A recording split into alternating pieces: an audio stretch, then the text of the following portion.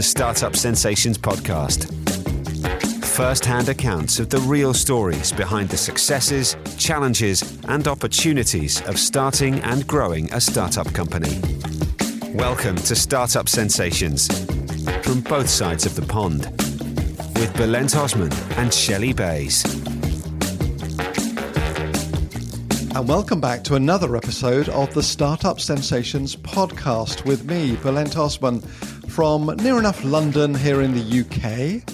And me, Shelley Bays, here on the Northern California coast, where it is sunny one more time. Oh, really? How lovely for you, Shelley.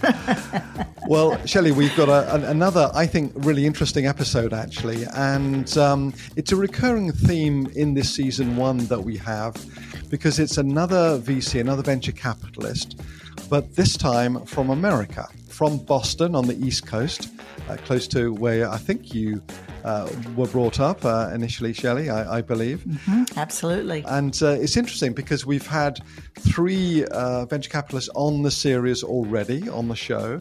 If you remember in episode 2, we had a British venture capitalist called Raj, although he is now working and living in Silicon Valley in California. And also we had Michael in episode 7, and he was based in Singapore.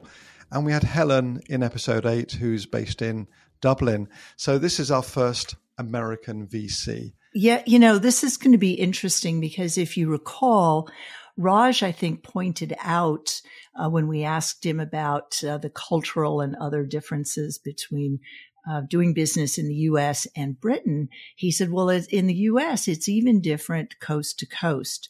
So as you pointed out, Raj was located here on the California coast, and Tom is on the East Coast. And I think there are distinct differences between how venture capitalists, entrepreneurs, et cetera, operate even on these two coasts. So this will be fun to hear his perspective.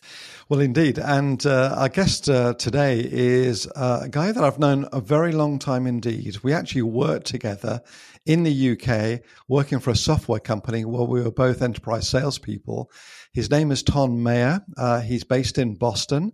And as we'll hear, he's been a venture capitalist for some years, but he's had a very interesting background, initially as a consultant, then in sales. And that's when I first met him. And then his career moved on from that into a number of different areas, including obviously what he currently does today.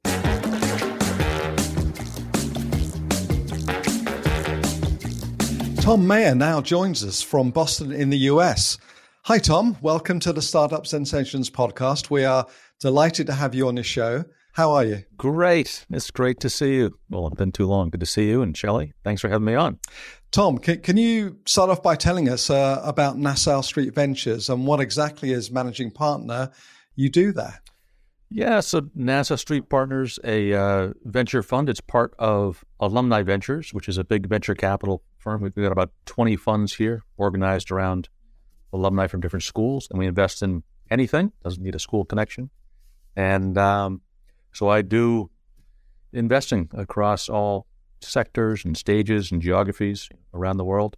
Alumni Ventures is one of the most active venture capital firms. We're doing 1 or 2 deals a day. Wow. We've got over $1 billion in assets under management. And so it's great fun for me. I get to look at all kinds of interesting companies and build a portfolio for my investors. That sounds great. And we'll definitely spend some time talking about that. But just before we do, I need to do full disclosure here, which is that I've known Tom for a very long time. He and I worked together in the UK some 26 years ago. Can you believe that, Tom? That was a fun time for many reasons, some which we won't disclose here. But from the business perspective, a fun time with Bullet. But from the business, and I think about that now, we were selling enterprise software as that was just booming. And before I got there, I did consulting, I did sales, and I did a little bit of software development. So I got a little bit of that cred there. I was working in a consulting company. We were helping JD Edwards, the software company where you and I worked. I was consulting to them first, and I actually wrote a little bit of code. I wrote the unit of measure conversion routine so that we could sell in multiple currencies and weights and measures. And then, but I was more of a sales guy and a consultant. And then I got the opportunity to join JD Edwards in Europe and help them grow those operations.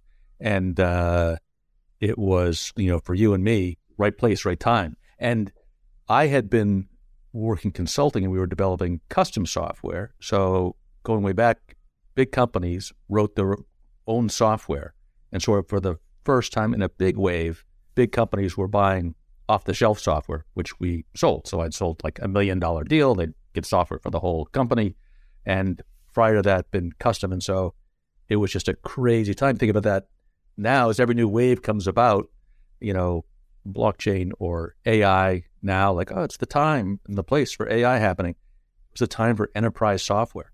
Yeah. We were very fortunate, I think, to be there when that was just booming. Yeah, absolutely. I mean, those are really fun times. Yeah, that was great. I had bounced between consulting and sales and, doing those big deals. It was complex selling. And I remember we were at a lucky place where they gave us all kinds of training. I remember all the solution selling training, the complex sales selling, the, blue sheet selling, and all these. I talked to some, younger CEOs today who are doing the sales, and they're like, how do I sell to a bigger company? Do you have any tips? And I'm like, any book I should read? I'm like, there's a whole genre of this. There's blue sheets, decades and decades of training around this stuff. That's right. Yeah. So sales to VC, obviously not quite as quickly as I just made that phrase, but VC, I'm always fascinated with that world. How do you move into that, and why, and how do you make it work for you today? I mean, how do you make the decisions that are so important? I mean, 2 deals a day. My path here was not direct, so I would not, take anything I say here to be any advice on how to get to be a venture capitalist, because I've done all kinds of stuff, and I just went to, the next fun challenge. So as I say, I did consulting and sales, operations. I did corporate development, buying and selling companies. I worked at a bank with private equity funds, and I was CEO of 3 different venture-backed companies. So I've, raised money, I've invested money, I've bought companies, I've sold companies, and I worked at venture capital firms, Breakaway Capital, Highland Capital. So I've seen it from different sides. And then back in 2018, got invited to start this fund here. And it sort of pulls it all together for me. I like it. So when I talk to a CEO now looking to invest, I just got off the phone this morning with a CEO in Singapore, and I had lived there for a while. It was doing a map-based application, which I had run a company that had a map-based application. So I've got all these things to pull from, and can relate to the CEOs and their challenges and the horror that it is to be a CEO of a growing company, and all the pain and all the joy and the fun that's associated with that. So I pull from a lot of my experiences to empathize, understand what's important to look at in a company. So do you consider yourself a sector specialist coming out of technology, enterprise solutions, that sort of thing? Or are you really working to be much more of a generalist from the standpoint of the kinds of companies that interest you and interest the fund? Yeah, more of a generalist, right? So our fund is for individual people to invest in. We don't have big pension funds and endowments as our limited partners. It's all individual people. And so for them, this is likely their only exposure to this asset class in their portfolio. So they're not building a portfolio of 40 million at Sequoia Healthcare, 20 million at early stage Andreessen Horowitz. Like, this is it. And so we sort of try and think of ourselves as almost like the Vanguard total market ETF index fund to venture capital. So I'm purposely building a diverse fund so they're de-risking that sector, stage, and geography risk. So for me, who's worked at early stage and late stage companies, who's worked across multiple industries, Bull and I were selling across all kinds of industries, and I've lived around the world, geographically diverse, it's a great fit for me because I get to sort of have my old consulting hat on and look at new problems every day. So I'm not the expert in an industry. I'm not a pet technology or a prompt technology or a food technology expert, but I've done enough deals and I've got the resources in different areas to rely on to do my diligence. So it's great fun. Talking about diligence, Tom, what do you look for in a deck or a presentation or a pitch to you for investment? What are the key factors that will sway you in a positive way? Yeah, I got trained at Highland Capital, so we looked at three things: the management, got to be a good team, know what they're doing. Early stage, like they're going to pivot and do something else, perhaps. You're really backing the people. The market, it's going to be big enough. So if it's a good idea, but you're never going to sell a lot. And the product, it's got to be a good product, defensible, got a way to get to market, etc. Those are the three main things. And then we also look at two other things. We look at the terms, get it at a good price. And we're doing a lot of deals, so we get a pretty good feel for what the price is in the market. And lastly, since we're a co-investor, we also look at who we're investing alongside. I'm not sitting on 100 board seats, so we see who's on the board and make sure they're in good hands there. So how do you value a company these days? I mean, what gives you the sense of something, a company that's overvalued or undervalued? What's your process for validating that? Yeah, I mean, it's kind of like real estate, right? What's your house worth? It's hard to say. There's not a set price. It's what the market will bear. And so I've done a lot of acquisitions and selling companies and trained on discounted cash flow analysis, and you could forecast it out and based on interest rates and growth rates and what it'll be. And I think about that a little bit, but really it's more sort of looking what the market bears for that, stage of a company, comparable companies in that space. So it's definitely more art than science. But recently, the valuations in the market, in the public markets and the private markets have dropped a lot. And I think CEOs who don't recognize that and trying to hang on to last year's valuation, because like, hey, I was worth $40 million last year. I know I was. Like that's when you get in trouble. It's a tough time. It's like, so was your house, right? Exactly. Only this year. Right. Only this year, isn't it? Yeah. So Tom, I'm actually really intrigued because you have this, like you said, generalist view, both geographically, sector-wise, experience-wise, stage-wise, early, late stage, et cetera. What are some of those just observations, maybe is a better way to ask the question, that you've made over time? And I'm sure it's changing, but... Yeah, I think that's fair. And, East Coast versus West Coast, or what's coming out of Israel, cybersecurity coming out of there, you see, better stuff. But I was talking to a South African CEO this morning, a Singaporean CEO, and I don't put too much stock into that. I'm more interested in the people. The CEO, Singaporean CEO, actually was originally from Holland, and the South African CEO was now, where's he living? Philadelphia or something. I'm going to talk to him today. So it's a more global market I look at. But do you see any difference, to Belen's former point about valuations? I was talking to somebody and they made just a statement in passing that they're seeing some really, really interesting companies coming out of the Asian markets at a lower sort of equivalent valuation than you might see the same thing coming out of, let's say, the U.S. Do you see that at all? Yeah, I think there's a discount for non-U.S. companies in general. Certainly can invest internationally for less than you invest domestically. Within the U.S., there's a premium in San Francisco area. I had a company that was up in Portland, and they're like, we're less expensive because we're not in San Francisco. Goes for houses too. Exactly. Yeah.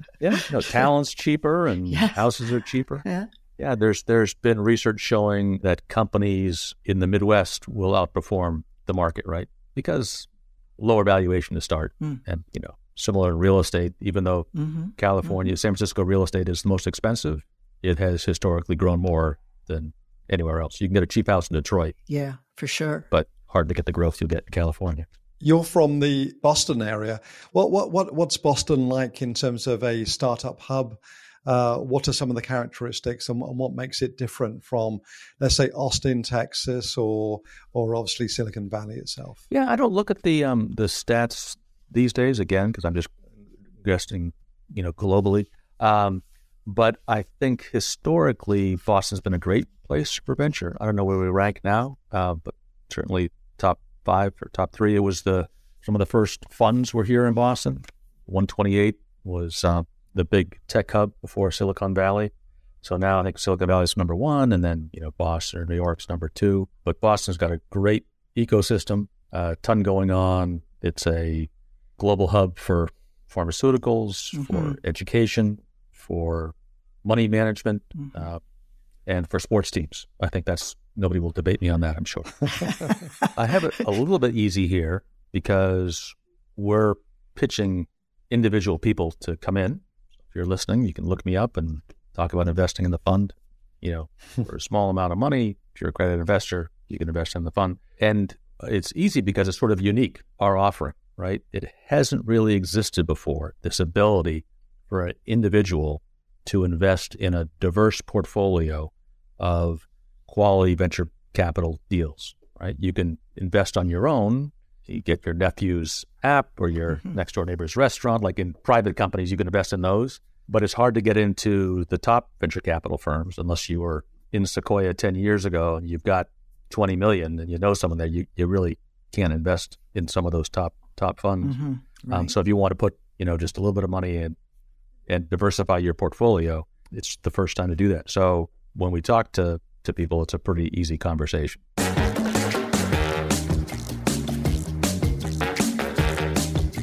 It's super cool too, right? Because you get to see like the leading edge companies, what cool technology is coming. It's such a rewarding seat that I sit at, because with like all the troubles in the world and, can all say things are going to be horrible.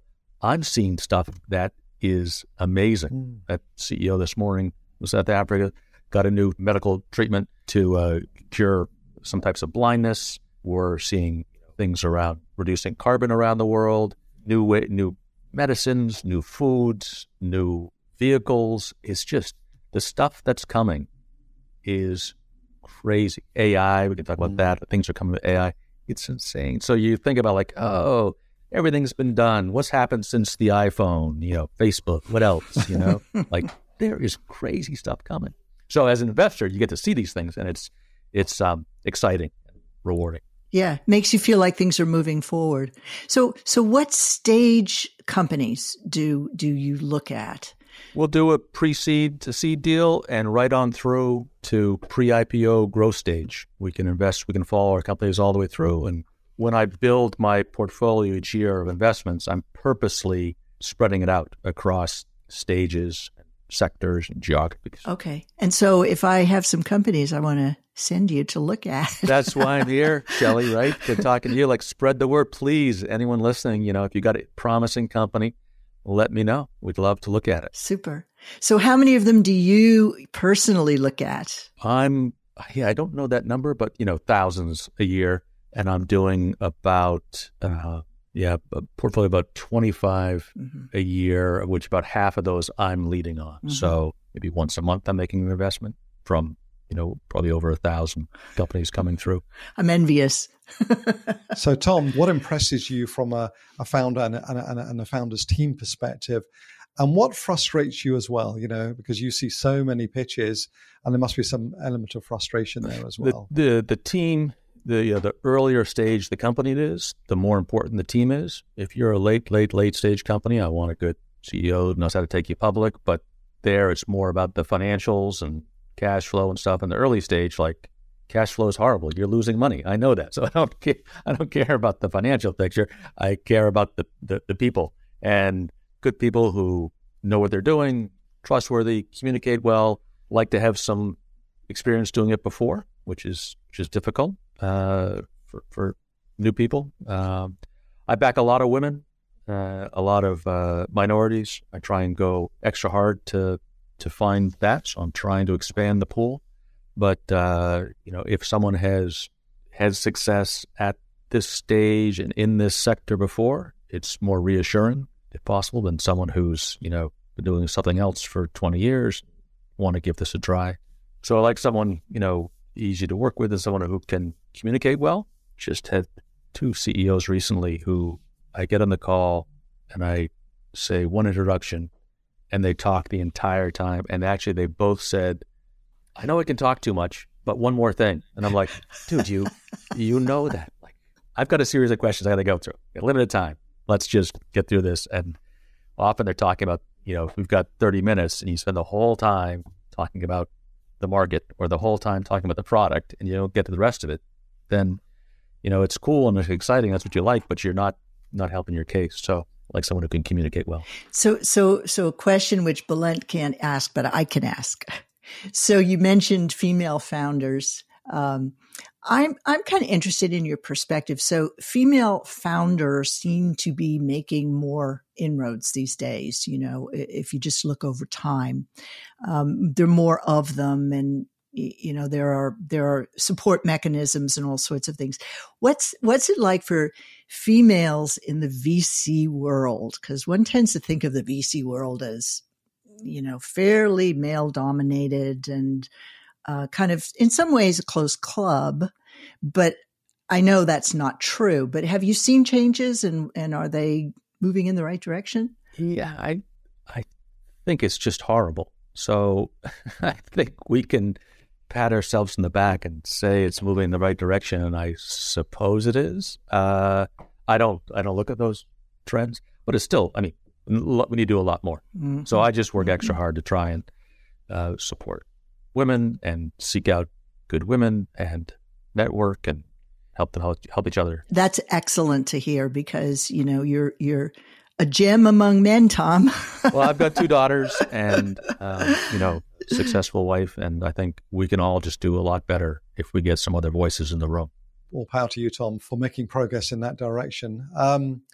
Roll a clock 4 or 5 years on, and what will the world look like, especially with your support and your cash that comes from your fund? Yeah, we're on this sort of hyperbolic curve of growth, right? So what the iPhone came out, I don't know, 10, 11, 12 something years ago, mm-hmm. and before the mobile phones were big, did you really think you could stand on a street corner and summon a cab and hop in the cab and then hop out without paying? Like Uber allows you to do all this stuff. Like we weren't even thinking about that, right? So what's going to be the next 10 years out? It's just so hard to say. But, like the movie Minority Report and Tom Cruise moving things on the screen, but like this is coming with, augmented reality and screens in front of you and mm-hmm. haptic touch, looking at companies where you feel like you're touching something, but it's a little puff of sound and you feel like you're touching, Princess Leia standing up in the hologram, like you'll holograms and augmented reality, and you'll feel you're touching it. And it could be, I'm looking at companies like artificial smelling, like computers today are really, you're typing it in, or if it's voice, it's sort of voice to text, and it's not, your computers aren't listening. And there's technology out there to allow computers to listen. You can hear what's going on around you. When I'm driving out of my driveway, I listen, is there a car coming over the hill, right? And so computers should be listening what's going on, smelling what's going on. Diseases going to be diagnosed by smelling. So what if our computers could smell, and what if they could listen? And what if, we had holograms on our desk that you could touch and twist and expand? And I haven't even got to AI yet, right? Where in 10 years, the planet could be dead and barren with AI taking over. Or it could be, so cool where AI sort of creating virtual realities that we can interact in and see. AI solving so many healthcare problems, diagnosing stuff, looking at x-rays. Mm-hmm. I think healthcare is amazing, what's coming in that area. I think carbon and energy stuff, we're investing a lot in that space. Mm-hmm. Hopefully we have to do that. Hopefully a lot more of that going on.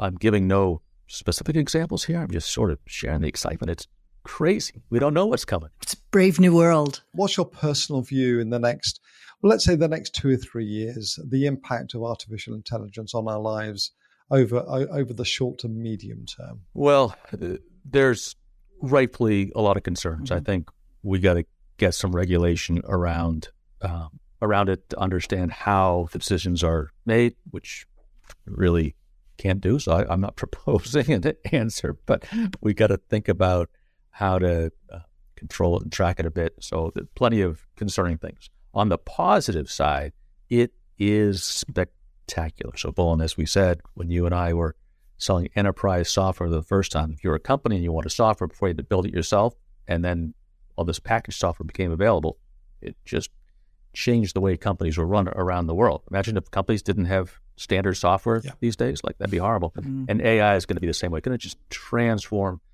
businesses and our personal lives. And I think it's going to increase creativity, right? So I used to like photography as a hobby, and I had a number of cameras and lived in the UK and traveled around Europe with Bullen and took a lot of pictures, and it took a long time to get one good picture. And now everyone's got a camera and they use it all day long, and there's a ton of great photography art out there, right? And so with AI, I think like one of the things is going to make it better for people to be creative. That, I was a good drawer in first grade, but I'm not a very good artist now. But with AI, I can sort of describe what I want to see, and it'll get me to think about maybe being creative again. So I can draw pictures, I can create movies.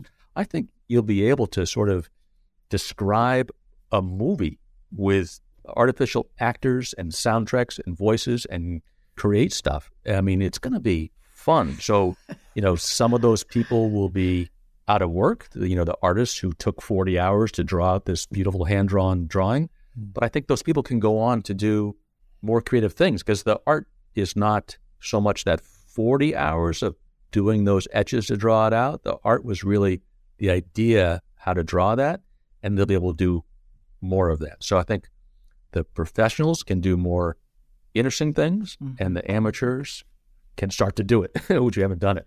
Like the calculator, right? So before the calculator, if you want to do a large math problem, only the pros can really do those, because you had to do it all by hand. And then the calculator came, like, now everyone can add it. Like the point in the math was not the adding the numbers together or figuring out a square root. Like, that's not the math. It's like, how do you get there? So I think it's going to come faster and faster, and we'll see, your some of the drudgery of your day-to-day work of, replying to that same email. Yes, thank you. I would like to come. What time is the dinner? Blah, blah, blah. That'll be done for you. So I think it's coming soon, and we'll get rid of some of the drudgery stuff. I like that perspective. Fantastic. Wow. That's an excellent perspective, Tom. And I think you've enthused us all to look forward to that near-term future. And partly thanks to you and your fund and your team that you're making those sort of investments around the world to make some of these things really come true and move them from science fiction to science fact. That's truly exciting. Yeah. Well, Tom, it's been a lot of fun to really catch up with you, and appreciate your time. I know your time is precious, so thanks again for your insights and for your time. Thank you for the time. It's great to talk to you both, and great to think about the future together with you. It's a pleasure.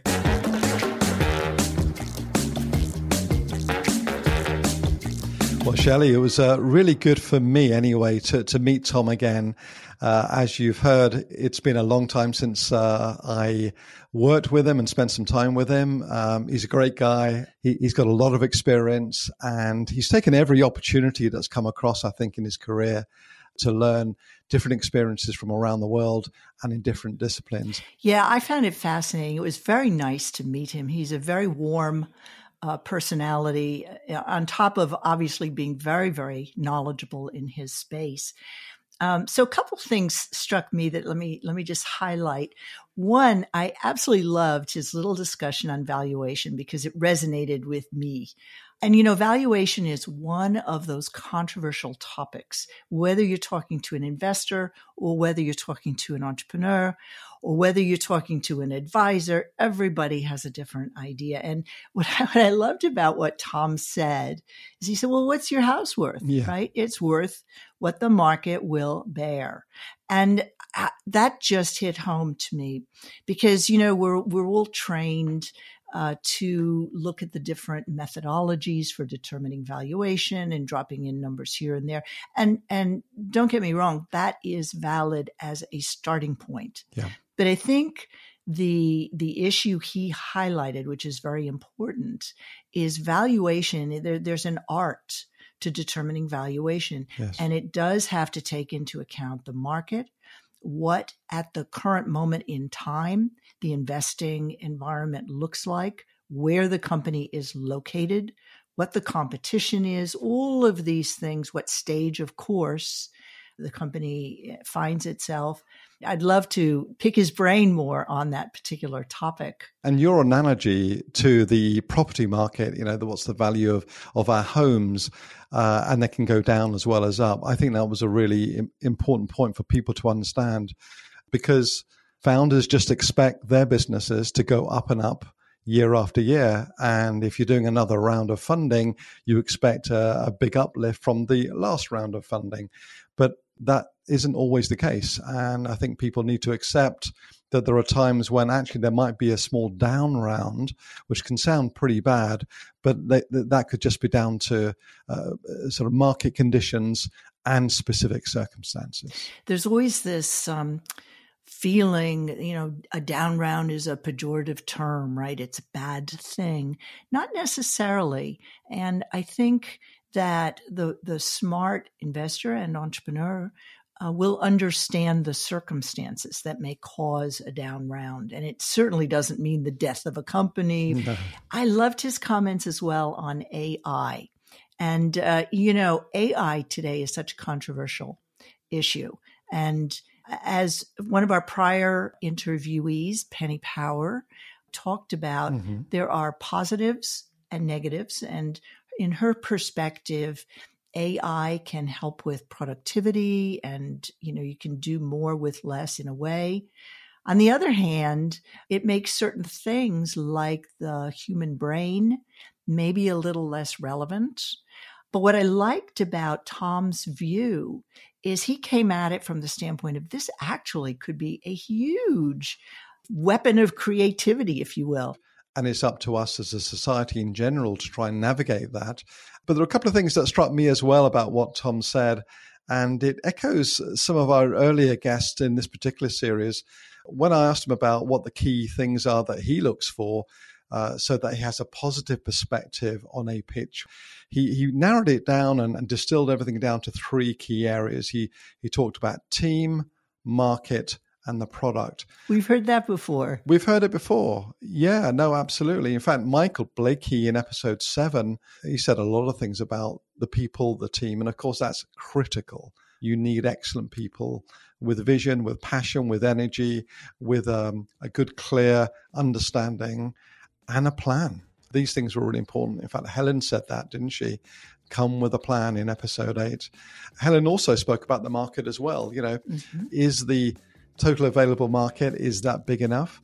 And of course, the product does need to be good enough so that it can start to build momentum in terms of sales and revenue. I found it actually reassuring that these same concepts are the ones that we've been looking at all along as either entrepreneurs or investors are the right ones. Thanks for listening to Startup Sensations. We hope you enjoyed today's episode. Don't forget to subscribe to this podcast on your favorite platform so you never miss an episode. Get in touch with us. Email hello@startupsensations.com. And that's it for another episode of the Startup Sensations podcast. Don't forget to follow us on all social media channels at Startup Sensations. And please do contact Shelley or myself via email and tell us what you think of the show so far and any suggestions or recommendations that you may have. Looking forward to next time. Bye-bye. Bye-bye.